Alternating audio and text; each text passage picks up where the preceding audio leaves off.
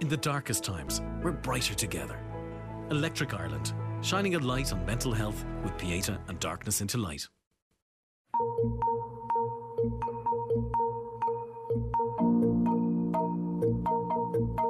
Pieta Darkness into Light 2022, proudly supported by Electric Ireland, will take place at sunrise on the morning of Saturday, May 7th, standing in solidarity with people impacted by suicide and self-harm. Registration details are available on darknessintolight.ie.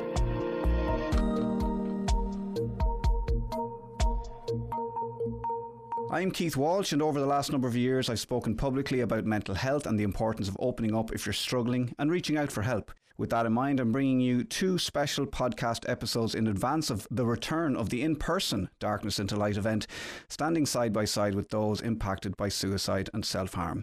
This time I'm joined by fashion and lifestyle blogger Louise Cooney, who of course is also an ambassador for Darkness into Light. Louise, thank you very much for joining me. Thanks for having me.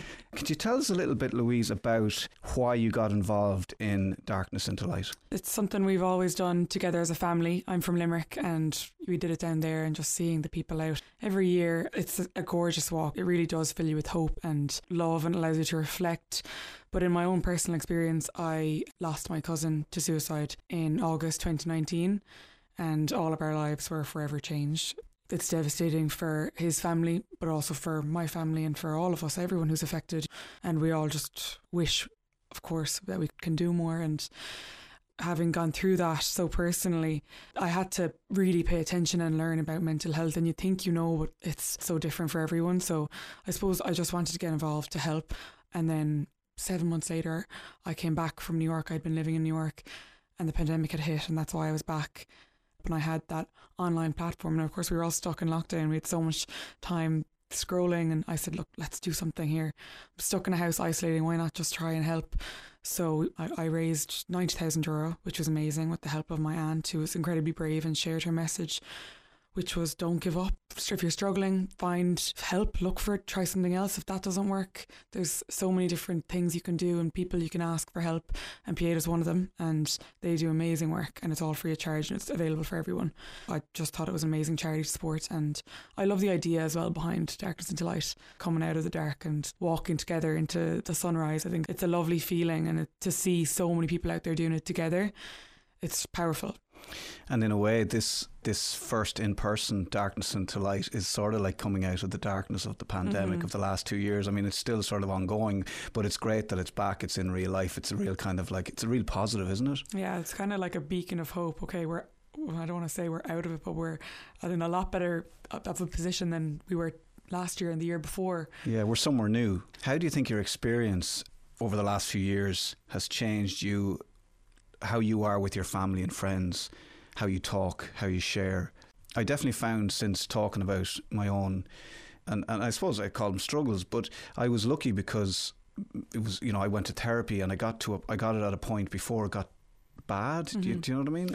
And I always describe that sort of heading it off at the pass, you know. But once I came out, and vulnerability is a big thing for me, being vulnerable, telling people, especially for men, I will say men find it hard to say they're struggling or, you know, they haven't got everything sorted, you know. But once I started talking about it, I noticed that, you know, people would come and share things with me. It's normal. Like, everybody struggles in some way, and it's just about learning to cope. And I think it's about catching it early, you know, before things get worse. You're not going to get to a stage in your life where everything's just rosy. Like, life is by its very nature, you know, up and down, a struggle. But in that, it's an adventure, I suppose, if you can see it in a certain light. But it's just about talking to people. Then you can, in return, find those tools that help you deal with the bumps in the road. Well, that's it, exactly, the tools, and knowing your routine for what you do when you're having those moments. And like, every year I help Pieta and promoting it, and I share these messages, but I've never really shared my struggle in a way. I wouldn't consider it a bad struggle because I haven't dealt with depression, but I absolutely have anxiety, and I have never even said that online before, that I take medication for that for over 2 years now. Like, when I learned how important it is to take care of it, I took it very seriously, and I honestly it made no difference to my life, only that it's made my life easier. I went to counselling for a long time, At the moment, I'm not talking to someone, but I still have days where I'm like, right, I need to sit down and talk about this, but it might not be a counsellor today. It'll be my boyfriend or my friends, or, you know, it's noticing these things, you know, and I have habits that I do and I notice when I don't do them. Exercising, writing in a gratitude journal, just taking the time, not being hectic all the time. If I don't do those things, I absolutely feel it on my mental health.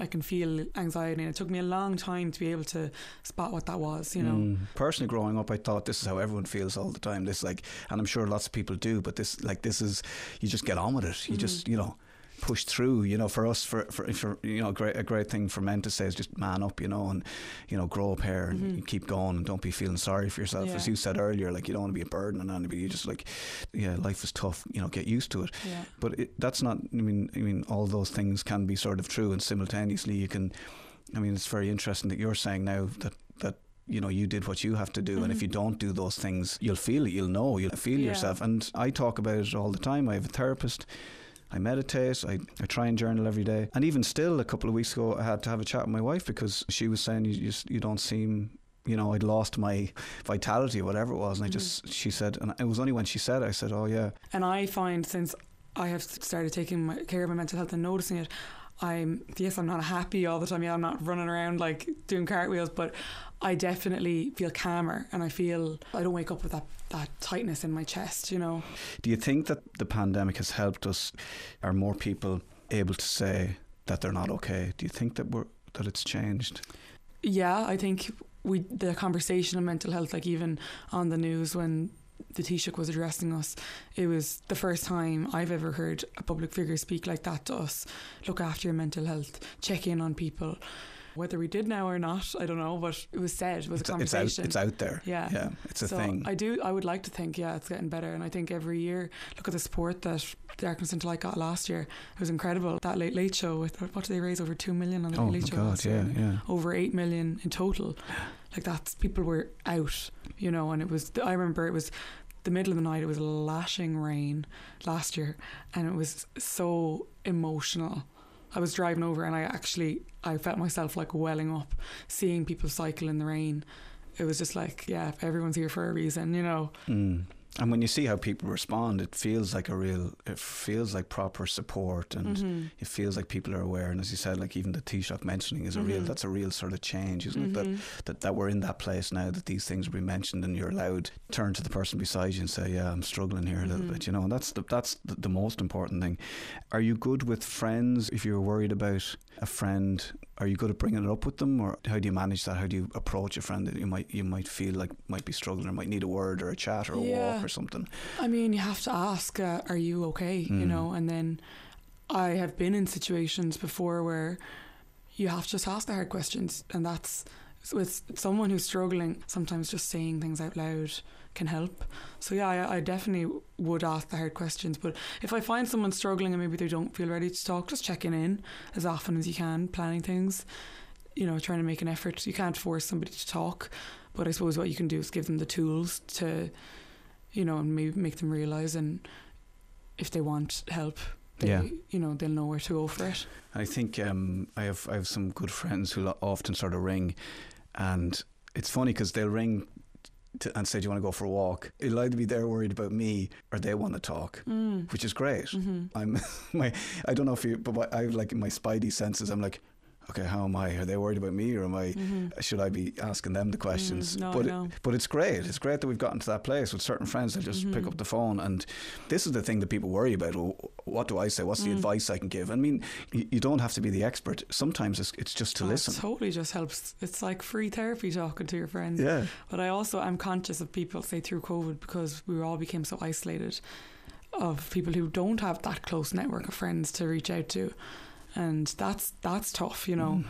And then in that case, it's family, friends, it's family, it's reaching out to your GP, and because life isn't always going to be like this, you know. But it is a hard patch, I'd say, for a lot of people right now. Yeah. Coming out of the pandemic, trying to get back to normal life, the social anxiety that even comes with that, you know. Do you think there's like I don't know how to word this, but a wellness pressure almost, like a separate pressure that is a wellness pressure on top of like the anxiety we're already feeling, or is that good? It's all just when people try things out for themselves, see what works. It's just a kind of trial and error thing, see what works for you. And I do think it's an important thing that we should be doing, like the same way as you go to the gym to exercise or you go for a walk, you should be looking after yourself, you know, whether it's taking a bath, reading a book, being conscious of your screen time. You have to be conscious to do all those things. I keep a gratitude journal. It really helps my mindset. So if at the end of every day, even if it was a bad day, there's still 3 good things that happened that day. So it's simple things, and then you start to enjoy the simple things a lot more. And you're kind of going to bed then with a smile on your face, or just thinking about that thing instead of thinking about the negative things. You'll see these things on social media, like the 5 o'clock club. I get up at 5 o'clock every morning and read my book and then meditate and then journal and then all this kind of stuff. And I feel like, that's a bit early now. I couldn't only on Darkness Into Light will I get up at that time. Yeah, exactly. But I couldn't do that. And I think it's okay to let yourself off the hook. And as you said, find the things that you do enjoy that work for and you. Create the pillars. Whether it's like 5-a-side football with the lads, you know, a lot of lads are kind of getting to a point where like, I don't have time for the football with the lads anymore. That's really important, you know. My wellness thing would be getting up as late as I possibly can, close to the dot of 9. Well, obviously I have to get up before, and I'll walk down and get a coffee, and that's my wellness thing in the morning. That for me is like a nice chill start to the day. That's great. I mean, sleep is important, you know. So you know, get your sleep in, and but that's what I mean. Like, don't be. There's plenty of things to sort of beat yourself up over if you can't do as well. And I found it very hard. I used to be fascinated with meditation, and I couldn't meditate. I was like, I felt bad almost that I couldn't meditate. But actually, through talk therapy, I learned how to sit with myself, because I didn't enjoy sort of sitting with my own self, and that was my problem.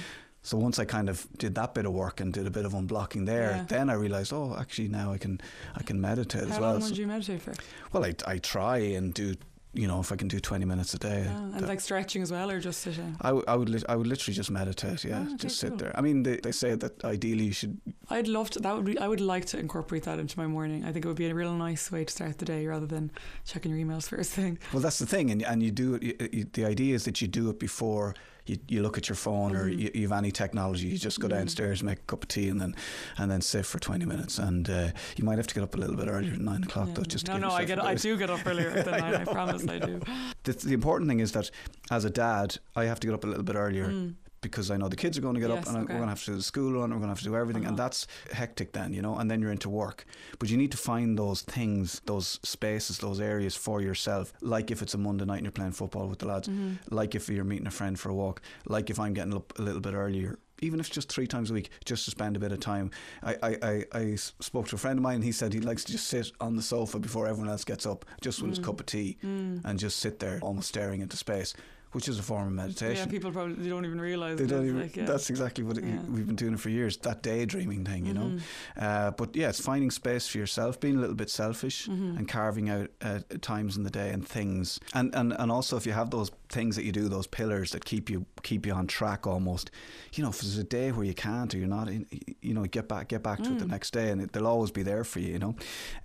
Coming out of the pandemic and getting back to work and meeting in real life and going to the office and all that kind of stuff. Do you see anecdotally with friends, with colleagues, is that tough? I think it's an adjustment, definitely. Like you're in a group and you're around so many people. First of all, there's the COVID thing that's in our blood now. We're scared of that. And then there's also like you're around some people, how do you interact with them, and how do I look, and do I look different than I did before the pandemic?